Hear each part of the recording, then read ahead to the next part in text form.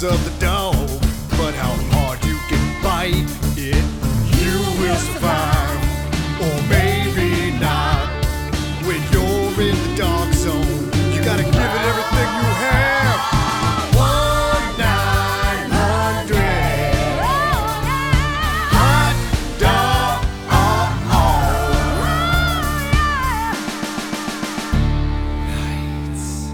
Welcome to the Dog Zone 9000, the official podcast of 1-900-HOT-DOG, America's last comedy website, and for very good reasons. I'm the deeply exploitative Robert Brockway, and helping me cash in on an actual murder for entertainment purposes, it's Seanbaby. Hi. Perfect. Thank you. Thank you for the second. A third. Going back for a third. It just keeps him going. Joining us today is the housewife who loves this murder shit. It's Jason Pargin. As we transition into hard journalism, which was a decision that was made with some heaviness of heart, that there would be no more jokes, because in this world, that's not what the world needs. Like, that's just wasting people's time, saying a bunch of stupid stuff. Well, we are America's last comedy website. Someday that's going to stop, and then there won't be any more. So this is the future. I would love to pivot to NFTs. Just want to float that idea here while we're all talking. Traxx murder NFTs. Like, we could take facts of an actual murder, turn them into NFTs, and then go straight to hell. I'm going to Google murder NFTs. I have some faith in humanity, but it's about. Let's hold on to that. Okay, we'll cut all this, Jamie, because this is $1 million idea. This is a $1,200. This is a 17 cents idea.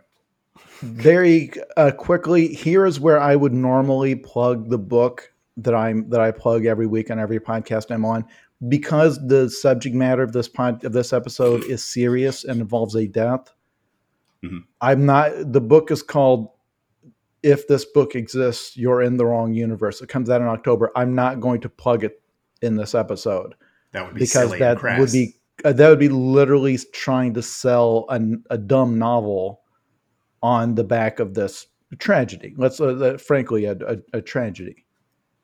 And every book comes with a free murder NFT, like an actual piece of bone from the investigation. Jesus, a digital memorabilia of a human bone. Are we going to have to cut the intro? We might have to cut all of this. Let's do a recap on Traxx and what we're talking about. Well, hold on. Let me introduce the theme. Explain that we're part two. This is part two of the Traxx murder, and we are saying TRAXX, which is a largely forgotten 80s action movie starring Shadoe Stevens. If you've not listened to that episode, this is part two of our investigation into the murder of beloved Traxx screenwriter Gary DeVore. As Jason said, if you missed part one, we'll get you back up to speed. Listen to part one. It's a podcast. It doesn't go bad. Just go back and click that. Now, if you need to know what the movie Traxx, TRAXX, is about, we do have a summary for you. Oh, yeah. Let me hit the theme song here. You know what I think of your cookies?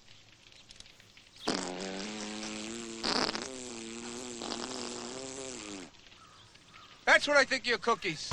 That was not the right double button. I'll hit the right theme. I'll hit the theme song. I think that's everything they need to know. Okay. Oh shit! That's Cool Cat in Spanish. Oh damn it! Now, this is the real one. I'm done fucking around. Shh. What? Okay. Let's just listen. It recaps all of Traxx. The quality is exactly what it deserves. He always knows where trouble is. If he's around, he'll make it his. And you'd be smart to let him by. Or he may cut you down to size. He'll find you if you're. Did they cut the Z out of size so it would rhyme with by? Because that's kind of genius.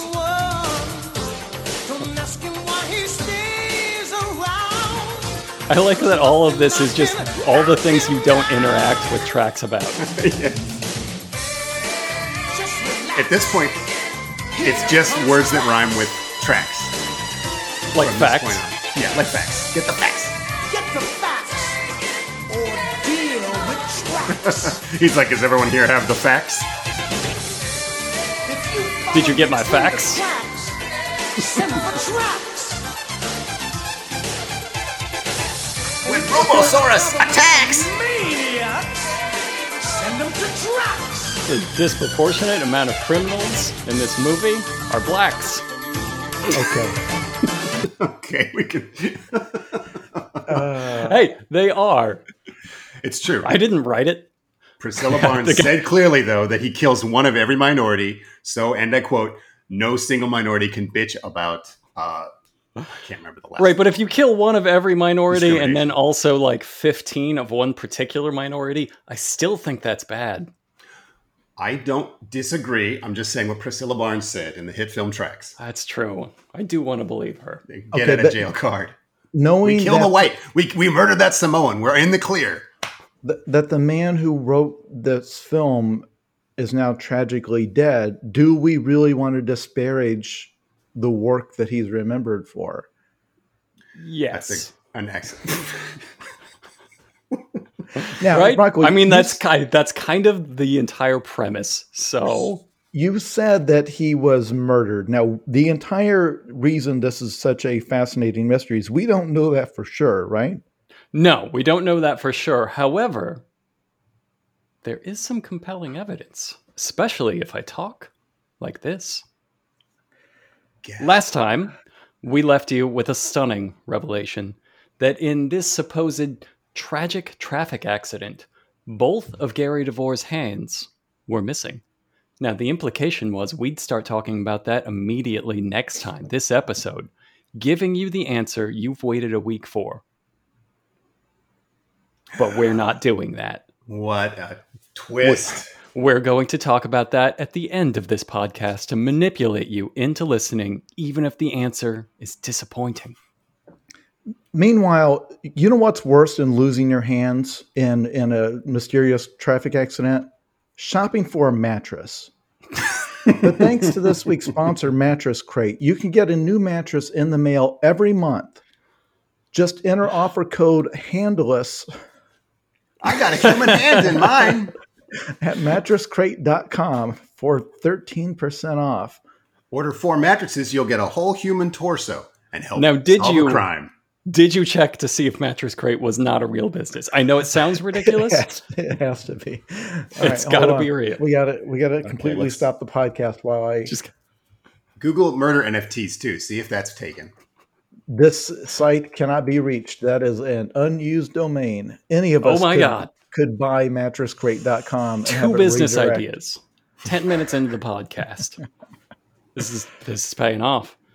So This is why we're pivoting away from comedy. right into true crime, the natural progression. So Gary DeVore was working on a script that would change the very nature of Hollywood. And the fact that that script is missing from that accident changes the very nature of this case. Whoa, right? You see what I did with the repeating the line there? It's pretty cool. You're saying he was murdered for the script. I'm not saying that, but You're saying Some this script people- became the last Boy Scout. maybe. I still think it's Traxx too, and I have some compelling evidence for that. I want it to be. That's my compelling evidence. Now, I'm not saying that he was murdered for this script. However, his friend and director, John Irvin, the director of such films as motherfucking Raw Deal. Wow. Yeah. As he says in his very stodgy accent, which I will do to add prestige to this podcast, Gary was troubled before the crash. He was having trouble with a script he was writing. He was speaking more as a journalist than a screenwriter. He seemed worried about what he found. What did he find? What could he have found? That takes me back to the movie you made called Raw Deal, where I faked my own death to trick my wife and the drug dealers. Not the voice you expect from the guy that did Raw Deal. And now his widow, Wendy DeVore, said this, which I will also do as John Irvin. He had been very disturbed over some of the things that he had been finding in his research. He was researching the United States invasion of Panama because he was setting the actual story that he was writing against this and the overthrow of Noriega and the enormous amounts of money laundering in the Panamanian banks. Also, our own government's money laundering. He was disturbed by a lot of things he discovered, including the weaponry we used, the way we dealt with Panama, the way we were invading them. And that was his Banana Republics. I'm not saying that I wasn't paying attention when you were going through those quotes, Brockway, but Sean, how difficult would it be for Jamie to record a version of the Traxx theme song where she's inserting 2 after every time they say Traxx, so that it's the theme for Traxx 2 that never got made? She is open to a lot of very strange requests. So, I mean, get the facts. I wonder how difficult it would be to re-record the entire song to be about this murder. She did that once before. She remade that Bruce Willis song I wrote. Yeah, let's not put that on her. Let's not put that kind of evil on her. I think she deserves better. Fair. We're taking that down with us. Now, it's important what the script was about. So nobody has the final version, but a first early draft of the script was leaked, and it tells the story of American operatives in Panama who are robbing a bank, but it's really just a cover-up for something bigger, something more sinister. And DeVore did a ton of research on this, and he was sure that General Manuel Noriega had used sort of his like a honey trap to compile sex tapes of top-ranking U.S. officials in his home, cavorting with alcohol, drugs, beautiful men, beautiful women, often underage, and covertly filming their antics for blackmail purposes. And you might recognize that as the exact same conspiracy theory that every lunatic believes about everything. Yeah. We had to hear about that stupid P-tape conspiracy for 4 straight years? I'm pretty sure there's some pizza places that would... We're not getting into that. Documentary. It just makes a kind of common sense that you could honeypot someone in and film them covertly, and then you have black... It just seems like such an easy thing to do. And think of all the sexual mistakes we've all made in our lives and how easy that was for all of us to fall into without the power of government behind it. Like, if someone just sent a whole bunch of hot girls at you, for the entire week, you'd fuck one of them. I think that's a reality show. Yes, you're right. And for listeners who just only are listening to these 2 episodes, and this is your first exposure to the Dogg Zzone, and you only came for the true crime, like if you're a true crime enthusiast housewife. What if that happens? There's a dynamic where sometimes when the subject of sex comes up, Sean will throw out an example of what he believes is common for everyone in their lives. You could stand by every sexual decision you've ever made is what you're saying. But that in reality is more specific to him, and that he just assumes that we've all lived the same life. No. So I'm just saying that if that comes up in the rest later in the episode, I just want that understood. If he will throw out a suggestion, then none of us will chime in to yeah, that's right. When enough hot women throw themselves at you, you eventually are going to succumb. That's just what's going to happen. Now, I don't. Reminds me of 5th grade. I don't think Sean's always unreasonable with his sexual escapades. I do think. I don't have a panty trophy case to prove all of my sexual escapades. So there's a layer of relatability that just goes missing, I think, towards the end. So if you could just stop before the trophy case part. But you have all those Panamanian blackmail tapes, which is a real... that's a kind of trophy. That's a panty trophy. Yeah. Let's put it this way, friends. Just again, I realize most of you don't know anything about me personally. If I travel to a foreign country and some extremely hot woman just totally threw herself at me, just come on, let's go. I would just laugh in her face. It's okay, what's the honeypot? Are you robbing me? There would not be 1 second where I would think, oh, wow, man, this is great. She's really into me. I would just immediately ask her, okay, what's the scam? Like, I don't have any information. Are you trying to steal a copy of my novel? Do you somehow know who I am? Are you? You've already formed a whole novel stealing Whereas, conspiracy. I wasn't expecting the novel twist. This is Yeah, a deep conspiracy that you have in your own brain. yeah, because that's literally the only valuable thing I'm traveling with. It's like I have Jason's nothing already to steal. thrown this woman through a fish tank. He's like, I'm onto your tricks. You'll never get my book. But anyway, I'm sorry, I have derailed the story to say that. But yes, it is worth saying. As far as conspiracy theories go, that there is like compromised material on Donald Trump or whoever, like having sex with underage sex workers, whatever, much easier to believe than almost any other conspiracy theory, including some that turned out to be true. It's not like this is like fake the moon landing level of conspiracy thinking. Hollow Earth theory is pretty good. It all adds up when you think about it. How else do you explain the sounds?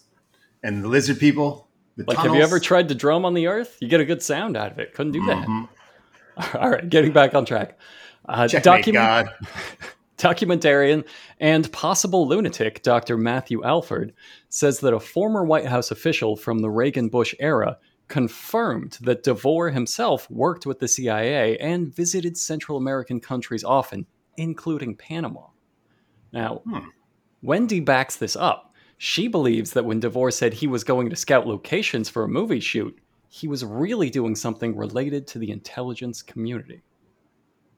Now, just days after Gary's death, Wendy says that unidentified government agents, who I guess are partially identified, they showed up at Gary's house after he disappeared and deleted everything about the script from his computer, then went through the house and pulled anything that could tie them together. So the conspiracy here is that the script was so good and powerful that it would have taken down like Noriega's empire. Now, on the last episode, he did say that it was the hardest hitting script Hollywood would ever have seen. And he figured out something in his research that he believed put him in danger. And early drafts of the script were about this honeypot scam where American officials went to General Noriega's home and banged their way straight through it from basement to attic. Okay, but to be clear, instead of going to the New York Times and saying, hey, I'm a screenwriter, but in the process of researching a script, I actually stumbled across a legit story of the century. I want to write this up. Instead, he said, I'm going to write this into a screenplay and then spend years trying to get it produced and turn it to a movie. This is how I will deliver the story to the people. Yes, and also I'm the guy that wrote Traxx. and there's a real you don't good have to tell chance. me that, sir. I love Traxx. There's a real good chance that Shadow Stevens would be playing.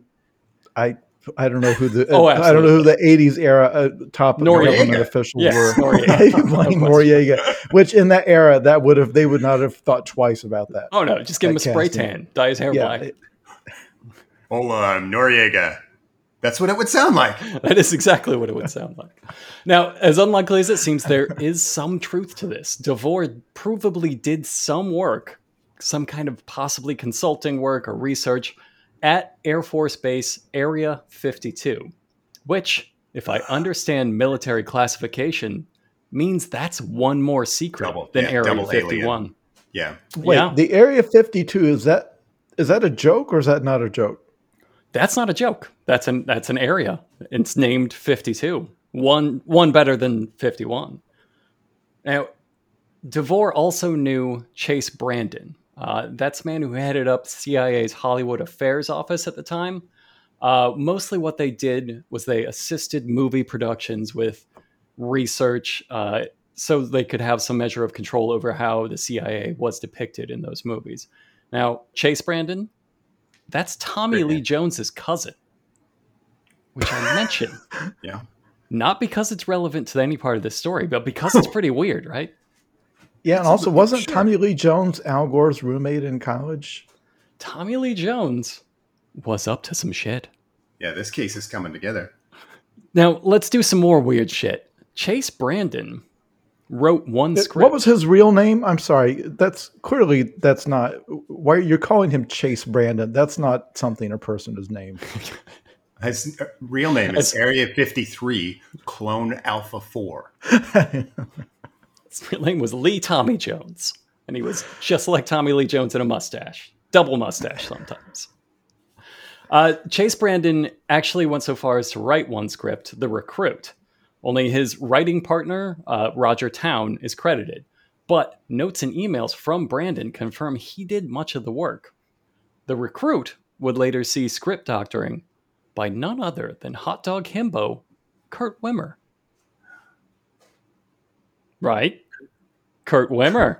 The name doesn't ring a bell. It doesn't ring a bell. I was waiting for that to blow your minds.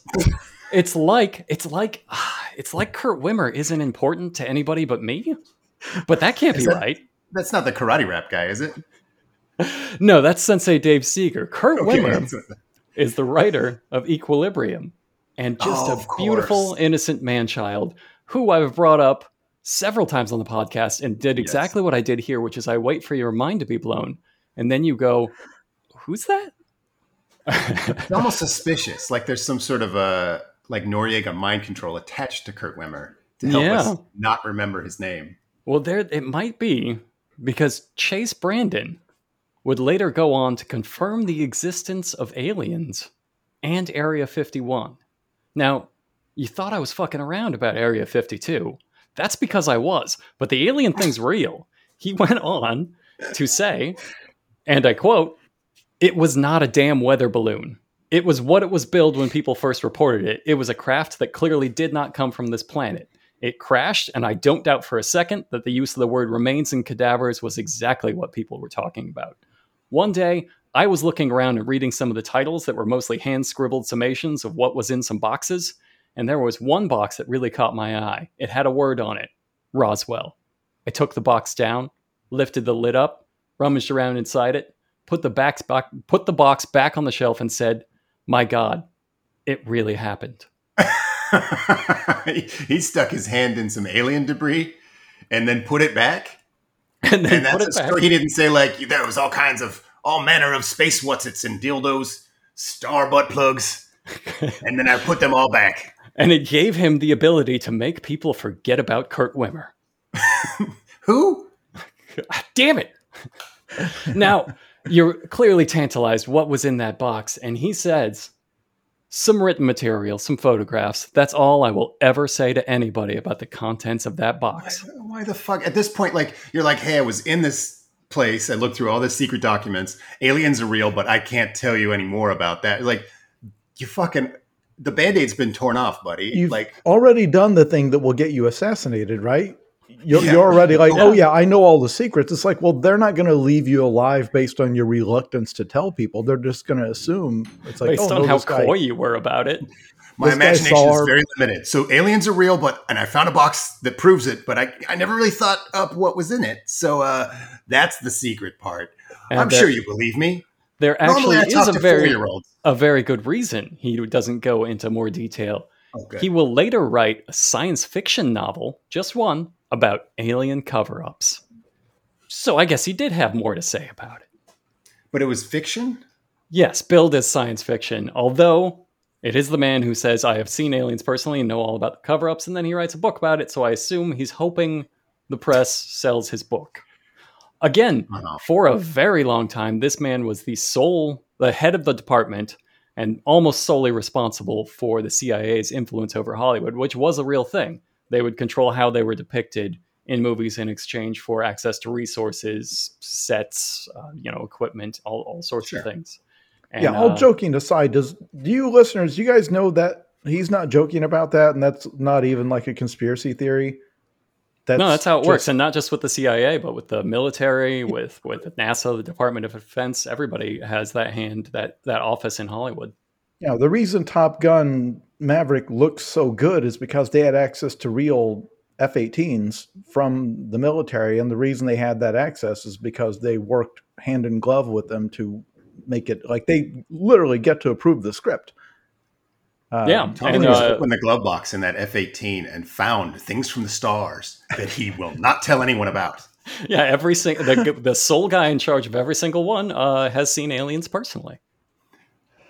They don't want to talk about that, but it's true. Anyway, back to Gary DeVore and his possibly alien government connections. Wendy says when she first moved in with Gary, he warned her to expect suspicious calls at all hours of the night from the US government, but he told her, don't worry about them, it'll be okay. So she didn't. They'll pretend they're here to treat the windows, but they're from the aliens. The calls would come infrequently at first, just one or two over a few years, but there was a flurry of them right before he died. Now, did she hear those calls? She doesn't say. Did she take Gary's word for it that it was the CIA? Probably. Yes. So what was going on? Was Gary okay? No. He died in an aqueduct.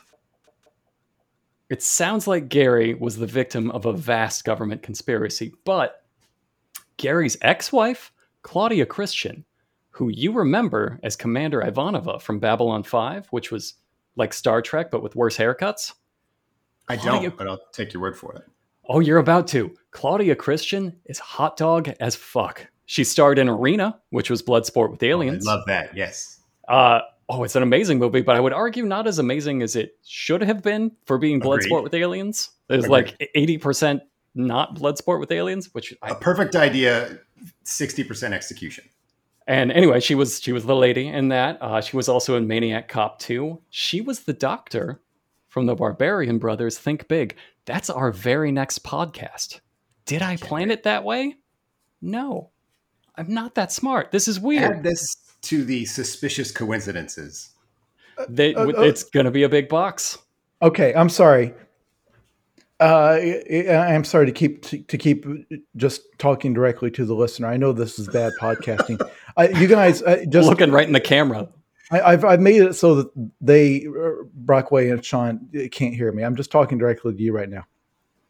My whole premise of being on this 2-part true crime podcast episode was that the screenwriter behind this extremely corny movie, Traxx, died under weird circumstances, and that there was a whole conspiracy theory around it that never gets discussed. Like, this is just, Brockway had to spend months researching it. As I'm sitting here listening to it, there are far more weird connections to this website than anything else. Like, the fact that this guy, his entire inner circle that was in on this whatever secret and this strange behavior, it's all like stuff that's been covered on this podcast. You have no idea how deep we're about to get into that. between this death and 1-900 hot dog than any other single entity. I am presenting this, when I did this research, as the unified hot dog theory of everything. It's connected to every part of our site, and it may explain everything about ourselves as people. It at least explains these 2 human hands I have in my office. They just came to you from some eBay bid on like a titty book. Oh, 2 hands on. All right. Made their way to me. The equilibrium guy left him here. What's his name? Caleb Swanson? Caleb Swimmer? Nailed it. Perfect. Claudia Christian implies that Gary was kind of a conspiracy nut from the start. Now I'm going to pause and wait for your shocked gasps. Very good. Now, even though he worked with the U.S. government, he was very distrustful of anybody associated with the government in any way, which leads me to think he probably shouldn't have been working for them. Mm-hmm. This is actually... It's just called a Republican. I'm sorry. It's true. He gives big Republican vibes. Now, this is a perfect time to pause and focus on a different, no less important part of this conspiracy case. Gary DeVore fucks. Oh, yes. And what's more, Gary DeVore fucked his way through the entire back catalog of 1-900 Hot Dog. What? He went out with Susan Hubley, who you remember as the love interest of Robosaurus in Steel Justice. Now, in the Steel Justice podcast, Sean, I told you something. What did I tell you? Oh my God, so much. You told me you loved me, but you really caveated that in a really only if it's returned. way. Right. God, about Season? I don't remember About what you Season told me about Hubley. Season. I told you Season Hubley fucks, and I could prove it, and I just did. Oh, of course. Sure, yeah. Gary also went out with Patricia Barnes, the mayor from Traxx, who orgasms at the sight of criminals. Not too bad for a Gary. He was married to Nat King Cole's widow, which doesn't have anything to do with us, but it's kind of weird. He also dated Janet Jackson, who he almost certainly called Mrs. Jackson because Gary DeVore was nasty. Nasty. Now, Yeah, we should have all said that at the same time, and instead We basically each did. timed the joke completely differently, basically because we're all pros. Yeah. now, That wasn't planned. That horribly timed nasty. Like I just, I've heard that song. it was because there was only one way for that sentence to end. Now, does that make all of these women suspects in the case? Absolutely. You're fucking A right there. Please keep them in mind going forward. It's entirely possible that Janet Jackson did this murder. It might implicate the entire Rhythm Nation. But first, let's review the last call Gary DeVore made to his wife Wendy before going missing. She finds it very unsettling. Here's how she says it went. Gary, was that you trying to call me, sweetie? Wendy, who else would it be at 1 o'clock in the morning? Gary, suspicious silence. Wendy, where are you? Gary, I'm past Barstow. Wendy, oh, you'll be home in 3 or 4 hours. Gary, something like that. Wendy, well, I'll tell you what, I'll wait up for you. Gary, don't do that. Wendy, well, you know you'll want to take a shower. You've been driving a long time. We'll take a shower together. Gary, whatever. Wendy, are you... Wendy, are you tired or something? Gary, no, I'm pumping pure adrenaline here. Now, Wendy says he did not say he loved her before he hung up, something he would always do. She further insists that call was deleted from the phone records because there is no trace of it. We have spent a good amount of time, arguably too much time, establishing that Gary DeVore likes to fuck. I ask you, does that transcript sound like a man who fucks? Oh, absolutely not. No. Even if you didn't like her, you'd be like, ooh, shower. Hey, you know what I mean? You don't want to... His response was hurtful almost. Whatever. Yeah, Whatever is the offer to shower together. Fucking whatever. Naked wet lady. Have fun with that. That man, whoever that man was on the phone, he did not like to fuck. It could not have been Gary DeVore. Couldn't have been him. Now, let's jump back to the missing script that would change the world. It was set against the backdrop of secret pedophilia rings in 1980s Panama. And it was almost definitely going to star Shadoe Stevens, as Jason says. It was also a remake of a 1949 movie called The Big Steal. Now, that's a movie about a man who sets up his own mysterious disappearance. Gary's publicist, Michael Sands, believes Gary may have been too into the headspace of his own main character. That's what he said in an early interview. He floated the theory that Gary DeVore lost the line between reality and fiction. But he changed his story in a later documentary, The Writer with No Hands, a documentary by possible lunatic Dr. Matthew Alford. In that documentary, Michael Sands comes across dodgy and invasive in his one on-camera interview. He has like an agenda. He mostly just kind of looks through Alford's research. Then he gets an idea and he runs in the back room to bring out his own folder. Can you guess what's inside?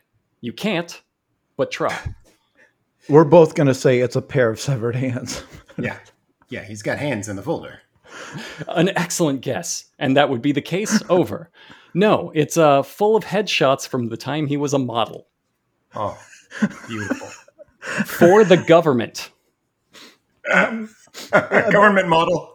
That's what he said. I'm sorry. I just very, very quickly. What's the name of this documentary again that you're referencing? The Writer with No Hands. And that's not a joke you made up, because when you said that, I thought you were making a joke. No, it's the name of a book. It's the name of 2 movies they tried making about this. I've read and seen both. And Wow. It might be a joke, but I don't know that they realize that. It's at least wordplay. They're trying to be clever. But God, this is so fucked up. And no one knows about this except you. I And might be the only person who has ever watched any of it. Yes. And they made a book and 2 movies about it. Yes. And It is so the weird. documentaries in part deal with this case and the weird inconsistencies of it, but a lot of the focus is also on what a nutbag Matthew Alford is for caring so much about this. Just like me, I feel a lot for him. I understand where he's coming from, and maybe the only one. I love you. If you're listening, you are listening. This is Well, for you. because just to level with everyone here, the guy did die in a weird way. And He there's did. weirdness around how he died. So that part is true. So then you're surrounded with all these people who either are motivated to make his whole deal sound much bigger than it was, or there's some, I don't know, he himself was paranoid and actually did think the conspiracy was real, and that caused him to, like, there's something weird about it one way or the other. It's just that you have some people who insist it's UFOs or whatever. It might be. We've introduced the possibility of UFOs. Now, let's jump back to Michael Sands, model for the government. Don't know what that means. They just look like happy headshots, but he insisted he traveled the world modeling for the government. Is he just like shirtless in a tank, just popping out the top? Yeah, I guess so. I guess like a Got the new USO M1 Abrams. Holds up To to try- one hunk. trying to sell it to housewives, maybe? Anyway, Dr. Matthew Alford leaves that interview confused and unhappy, as we all would. But at the end, just as he gets in the elevator, Sands calls him back to talk quickly off camera and says he will help. He knows what's going on. He can't talk now, but he's going to have answers in 3 weeks. 2 weeks later, he would be dead. Choked to death in a grocery store on a free deli sample of mystery meat. Mystery meat? That's real. He got a free Really? sample of mystery meat, and he choked to death. Did the kid doing the samples get fired? Like that, it seems like you can't be worse at your job than handing out samples and killing a customer. Who? Brandon Chase? Did Brandon Chase get fired? The man handing out the... No, that was not. Tommy Lee Jones. And was there an autopsy? Did they verify that this was just an ordinary grocery store choking, or was there something in the mystery meat, They did not polonium or something? do any further research into that. It's that I could see. It's hard to turn up things about this, and because it's hard, I don't want to do it. So I makes sense. didn't. But everybody seems to agree that that's just what happened. All the obituaries and news reports say he choked to death in a grocery All store these on fucking a alien freaks decided that choking to death on mystery meat in a grocery store is a normal thing to do. Well, the actual newspapers decided that. I don't know what the okay. alien freaks decided 'Cause, to yeah, do. They if you've found it had- very suspicious. If you've had free samples at a grocery store, they're never giving you like a full kielbasa. It's like a little thing with like a toothpick in it. It's a little hunk of a taquito or something. Now, Like, could to it choke- be that he horked the toothpick? Well, again, I'm going to say you have to be very bad at eating food to die that way. Like, you would be laying on the floor thinking, is this really how I'm going to die? You'd be so Is cranky this- about it. After everything I've survived in my life, after the adventurous, the sexual lifestyle I've lived all these years, is this really going to be the thing that takes me down? My experiences as a government model around the world did not prepare me to choke down some mystery meat. I don't want to be irreverent when speaking about the dead, but is it possible he wrapped the mystery meat around his neck while he was masturbating, and this is like the spin on that story? Well, he did go very publicly. He died right there in the deli, so a lot of people saw it. So yes, the answer And is none yes. of them knew CPR. None of them thought to like pull the food out of his throat. They just watched a man die on free meat. Maybe they thought he thought the meat really sucked. They're free like, sample. this guy's such a drama queen. Look at him turning blue. Sands' Several death minutes. was a huge setback to the case, but the trail did not go cold for possible lunatic Dr. Matthew Alford. He still had a man named Frank Thorwald, a former government official with the highest possible level of security clearance. Now, he looked into this case at the time and found nothing. But years later, he became seriously ill. And possible lunatic, Dr. Matthew Alford, was hopeful that because of the diagnosis, he was ready to get something off of his chest. And he was. Frank tells the story of the time he called the CIA and spoke to somebody about Gary's disappearance. And how the man said, "I can't help you." He said, "This all lines up. A great story for Frank Thorwald to tell." But at the very end, something strange happened. The man on the phone told Frank to go look at a sweet website he found. Now, Frank, always looking for sweet new websites, visited it and found it was a porn site. The kind of site that, in his words, seems like there could have been, but I did not see, child pornography on it. And he goes on to explain, once you have child... I have a question. So what does that mean? Like, you go on a porn site and it's just so badly made, you're like, man, I bet if I click something wrong, there's kids. Or are there pictures of kids with clothes on and it's like, hey, welcome to the site. How did you find this? I just want to... I've been to a lot of websites. I've never once in my entire life, all the dark things I've seen on the internet, thought, oh, I bet somewhere on this website there's child pornography. Like, there's something about this.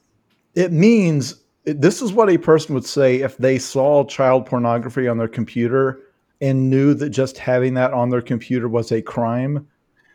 Sure. So they would say, well, I went to the part of this child porn site that did not have any child porn on it, but Agreed. I could sniff that there was some nearby. I did not look at it. It never appeared in my browser cache, which would be illegal. I just wanted to pretend his lie was real to demonstrate how ridiculous it was. Like, we all know what this guy did, and his cover story is still alive to sue us. If so, we're not claiming to know anything. He was that guy already absolutely done. Went to a child porn website. I'll claim it. Or another possibility is that I can't remember all these names. Frank Thorwald. Now, he explains that it's a standard tactic. Once you have child porn on your computer, you're a pedophile. It's a way to get leverage on people. So this man casually tossed out, hey, here's some leverage on you. And Frank, expert level, the highest possible security clearance, was like, hey, sweet, I'll check out that website. He just thought he found like a top secret bro trying to share a nice bang. And now found himself compromised. Or, as Jason's theory... Maybe he just went to a bad website and was like, this is my chance. This is my chance to explain that in case somebody checks my history. This is actually a real thing. I have a lot of dark books that I don't usually write about, like anarchist cookbooks, sort of type books where it's like, here's how you make a bomb. Here's how you destroy a person. And there's a lot of ways in these books that are like how to trick your enemies into getting like, illicit materials on their, computer that you can get arrested for. And, So it's a pretty standard tactic to destroy your enemy to get child pornography onto their computer. Yeah, and that's what he says. Yeah, he says the guy told him to go to compromat.com, and he was like, compromat, is that C or K? K? Okay, compromat.com. Oh, no! Oh, my top secret clearance. Now that we're done making fun of this dead man, possible lunatic, Dr. Matthew Alford's sources were being discredited or disappearing left and right. It seemed like he was getting closer to a smoking gun, close to the truth. And yet eagle-eared listeners may have noticed I always preface his name with the phrase possible lunatic. That's because Dr. Matthew Alford is possibly a lunatic. The writer with no hands might be real. Or that. Now, The Writer with No Hands, the documentary he spent years and a fortune making, it cost him his marriage, it cost him his job and his whole life. And it ends with him dressed in a clown costume, in which he heavily implies that the CIA threatened him into wearing it so that he could fully discredit himself and the entire movie. The last shot of that movie is of possible lunatic Dr. Matthew Alford juggling in full clown regalia in front of a fake castle. It's stupid all the way down. How is this not the most popular movie that's ever been? It's gonna be. It's stupid all the way down, stupid all the way to stupid eating its own tail. The stupid cannot hold, the stupid falls apart. It's the perfect mystery for the screenwriter of Traxx, the perfect stupid movie. But there's something... I've lost track. How many potentially crazy people have we heard from so far? Where the things they say are either implausible or extremely like conspiracy type. How many separate conspiracy weirdos have we encountered so far in the story? All of them. Every name Tommy Lee mentioned Jones's so cousin. far. Tommy Lee Jones's grocer who killed that guy with the meat. Yes, even the normal ones have veered off to mention their compromised child porn sites and their alien abductions. Yeah, that's because every time you introduce somebody within a couple of paragraphs, you were talking about how, well, then they started ranting about, like, you're almost telling a story of like a contagion of madness that spread through the social circle. The specific social circle of the content of 1-900 Hot Dog. Yes, there's some sort of mental virus that has spread through everybody involved in creating it. Now, Doesn't surprise me at all.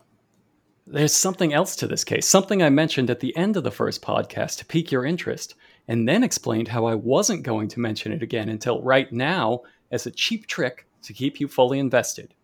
When Gary DeVore was found a full year later, in a spot that had already been searched by a man with a near psychic premonition of the crash, when he was finally found as if specifically to end a search that was not being dropped, Gary DeVore was missing both hands. What a cliffhanger to end on. Einstein, Hunde, Frankfurt. Oh wait, you already knew about the hand thing. Sorry. Yeah. All right, we'll keep going. Do you know why he was missing both hands? He had no. Go ahead and guess. You won't get it, but Okay. Maybe that guy that was doing modeling for the government wanted to do hand modeling, but had ugly hands. And he said, Gary DeVore, those hands are beautiful hands. He took them. Also, hands are where you keep your fingerprints. Maybe it was just as simple as that. They just didn't want anyone to identify the body because it's not Gary DeVore and it was a fake corpse placed there to let Gary DeVore go back to Panama to do a sexual heist. Now you get partial credit. Gary's pinky had been broken and never healed, a uniquely identifying deformity. That's why they think they took his hands. The sheriff's office did find, quote unquote, some hand bones in the water. Don't know why that makes me laugh, but it always does. Some hand bones. The number of hand bones varies, and when dated, some were found to be over 200 years old. Was Gary a hand Highlander? I thought you were going to Or was our speculate that nation he founded on murder? stuck his hands into a time portal, and That's another possibility. the rest of his body stayed in the present, but his hands were zapped 200 years into the past. By That explains a aliens. lot. By Yeah. Tommy Lee Jones's cousin, an alien. Now, he could have been an ancient being who could only be killed by cutting off his hands and absorbing the wrist quickening. It's just as likely as anything else. But there's an even likelier option, no matter how unlikely it might seem.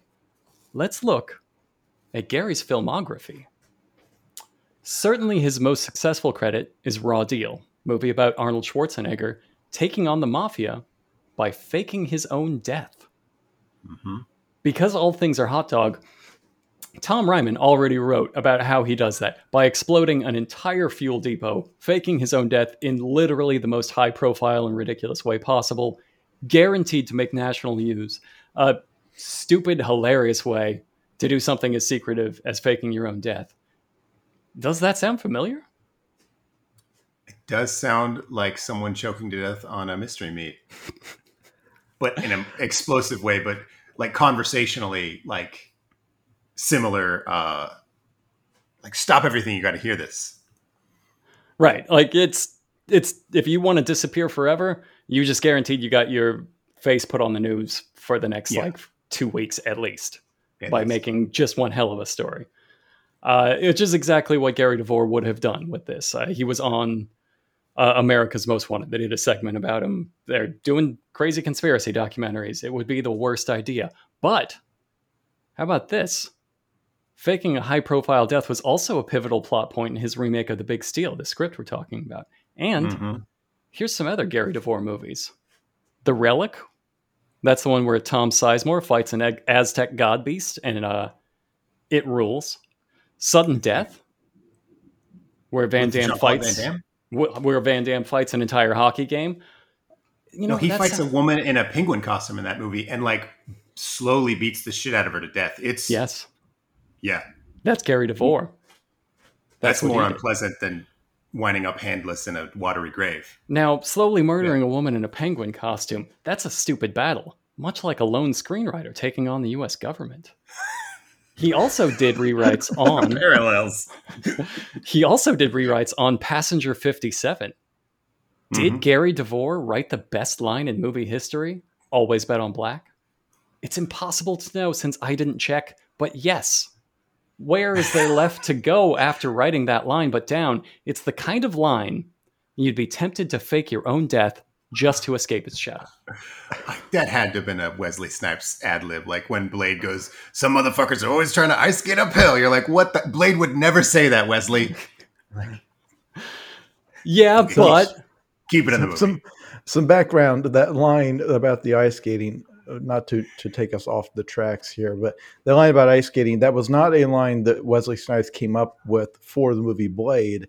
That was a thing he frequently said in conversation, and screenwriter David Goyer overheard him say it, so he put it in the movie. That's the exact same story behind Always Bet on Black and Passenger 57. That's got to be. That has to be. Gary DeVore overheard him just constantly saying, always bet on black, like at the craft surfaces table. Because otherwise, a white screenwriter writing that for your black protagonist is almost a hate crime. Yeah. And then you're going to the setup for it is so clumsy. He's like, hey, do you play roulette? He's like talking to the dude on the airplane phone. And he's like, on occasion, like he can't sense that he's being set up for some awesome line. He's like, yeah, now that you mentioned it, I do sort of enjoy roulette. Let's see where it's going. Could be fun. Yeah. It's so shoehorned in. Then also always betting on black. Not a solid strategy for roulette, right? Like that's not gonna... He's like, I don't get it. Well, because I'm black. Oh, see, you're not here. I don't really think about people in terms of things like that. So always bet on black. You're saying you're going to lose eventually? Is that... So you have a 50-50 shot of winning this movie. Am I thinking too much about it? Another uncredited DeVore rewrite, Time Cop. He did uncredited rewrites on Time Cop. He does his heroism anonymously, almost like he doesn't want to be seen, doesn't want to be found. And then... Hey, speaking of 1-900 hot dog links, this is going to sound made up, but my daughter's middle name is actually Time Cop. My God. It sounds like a joke, see how deep this goes? It's not. The government has that on a fucking Social Security card. The government has that. Very briefly, Sean, because I'm sure you brought this up on the podcast before. Has there been any difficulties when you have to communicate with officials and like school registration people or whatever, or preschool or whoever, whatever bureaucracies you have to talk to? Do they get confused by the middle name? I think people just assume I'm awesome. I think they just like see the middle name and they're like, yeah, that makes sense. Excuse me, sir, do you kick ass? Totally kick ass. This all adds up, yes. They just think we're doing a bit still. They do not realize her middle name is actually... No, it really is. Time Cop. Has anybody tried to between our website and this murder mystery? Timo Cape. Timo Cope? They'd be so scared by saying Time Cop that they understood the most offensive thing possible. Right. Well, that's the one thing it can't be. Is that like a Nez Perce name? No, it's from the fucking hit film Time Cop. And then finally, there's Showdown in Little Tokyo with Dolph Lundgren and Brandon Lee. Now that's the movie where... I was going to say the line. I know you're going to say it. No, you say the line. You have the biggest dick I've ever seen on a man. That's the movie with the line. You have the biggest dick I've ever seen on a man. Now that's also the movie about Dolph Lundgren being a super weeb who impales a Yakuza and then throws him like a man dart to hit a bullseye on a firework wheel, which lights up, spinning him ever faster and faster as he dies screaming in an explosion of fireworks for like about 3 minutes. What do all of these movies have in common? They kick ass, just like faking your own death. You're right. It all is linked together through the lens of kick-ass. Now, I do know there's another possibility. Maybe I'm too close to this. Maybe I've been working on this joke premise for over a year, since episode 12 of the Zzone 9000, when David Bell mentioned the murder just in passing, and I joked we should do a mystery solving series called Hot Dog Nights. Maybe that's me. Maybe I seeded Gary DeVore properties throughout the site just to make the connections in this case seem weirder. Maybe I named Sean's kid, you know? More unlikely? Holy shit. Maybe you're Tommy Lee Jones. Maybe I'm Chase Brandon. Wait, I always want to say Brandon Chase. Chase Brandon, alien CIA operative. Now, maybe I commissioned the Hot Dog Nights theme song months ago for seemingly no reason. A badass song, and we rarely use it. All for this? Maybe this is just trying to justify my crippling theme song addiction, which is real and crippling. But maybe I've found it. The unifying theory of Hot Dog. The one thread that links everything we're all about. Time Cop, Traxx, Raw Deal, Hollywood himbo Court Billy, Steel Justice, Corpse Zimmerman, The Rhythm Nation, Think Big, Robosaurus is Season Hubley, John Irvin, remember that guy, the stuffy English guy, with his stodgy accent that lent prestige to this podcast. He also yes, of course. He also directed The Running Man. Holy shit! It's all here. This is it. Gary DeVore set Hot Dog in motion 40 years ago, and he left behind all the clues to solving the mystery of his disappearance, hidden in goofy movies nobody would take seriously except for comedians. Possible lunatic, Dr. Matthew Alford? He was trying to tell us. Look to the clowns. Maybe... Oh, my God. Maybe the Cookie Vigilante movie track, so integral to our hot dog community, is actually a stepping stone into a vast conspiracy of governmental media control, one full of unjust wars, pedophilia, and murder. A conspiracy whose truths could unravel the entire fabric of Western society. Maybe that's it. It could be it. But even if it's not, isn't there some value in thinking critically about police cold cases, even if they have nothing to do with you? Isn't it acceptable? Maybe even beneficial to society, maybe even heroic to use real tragedies for entertainment podcasts. Isn't it worthwhile to ask these questions purely for the sake of questioning, to get your brain grappling with the details of an obscure potential murder, much like Jake the Snake Roberts might grapple with an obscure potential murderer? Isn't it worth it to consider for just a few hours that the truth might be something far more complex and sinister than it seems? The answer to all these questions is no. I'm sorry, I wasn't really going anywhere with this. Einstein, Hunter, Frankfurt. Einstein, Hunter, Frankfurt. Unser Podcast genau. Und mit maximalem Schau. Dog Frankfurt Podcast. Korrekt. Ja. Der Kraft ist nicht ohne. Schick die in die Hundezone. Für eine Stunde. Komm schon, du kennst die Nummer. Einstein, Hunter. Einstein, Hunter, Frankfurt. Einstein, Einstein, Hunter, Frankfurt. Einstein, Hunter. Einstein, Hunter, Frankfurt. Einstein, ja, 9000. Ladies and gentlemen, from Gladiator Arena here in beautiful Dank Knob, Kentucky, Poxco Productions presents The Supreme Gladiators. Three Finger Louie, Aaron Croston, also called Cincinnati Spank, Adrian H., Aiden Moet, Alpha Scientist Javo, Andy, also known as Flip Hammer, Andreas Larson, Armando Nava, Benjamin Cyronen, Bim Talzer, also known as Blip Hammer. Brian Saylor, Brianne Whitney. Brockway loves the meat millie, you know he does. Sarah, Red. Chris Brower, sworn enemy of Flip Hammer. Curious Glare, Dan Bede, Dean Costello, Donald Finney, Dr. Awkward, Eric Spalding, Fancy Shark, sworn enemy of Blip Hammer. Jelliho, Hambone, Paraka, Hot Fart, Jaber Al Aiden, Jacob Thornburg, James Boyd, sworn enemy of Flip Hammer, who he's mistaken for Blip Hammer. Nobody tell him. Jeff Araski, Jeremy Neal, John Dean, John McCammon, John Minkoff, Josh Fabian, sworn enemy of Josh Fabian.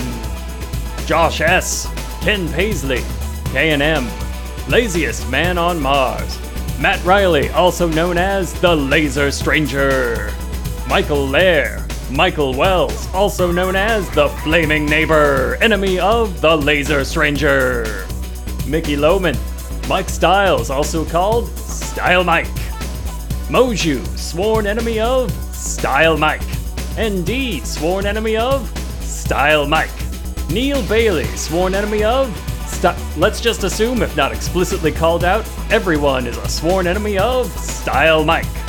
Neil Schaefer, Nick Ralston, Nick H. Ozzy Olin thinks Style Mike is just okay. Patrick Herbst, Rain Vargas, Rhiannon, Sarkovsky, Spotty Reception, Ted H. The H stands for I Hate You, Style Mike. Timmy Leahy, Toasty God, Tom Sekula, Tommy G, Waylon Russell, currently seeking a sworn enemy. Inquire within. Yossarian, and Brandon Garlock, universally beloved with no known enemies except for insulin resistance. I'll see you in the battle sphere, insulin resistance!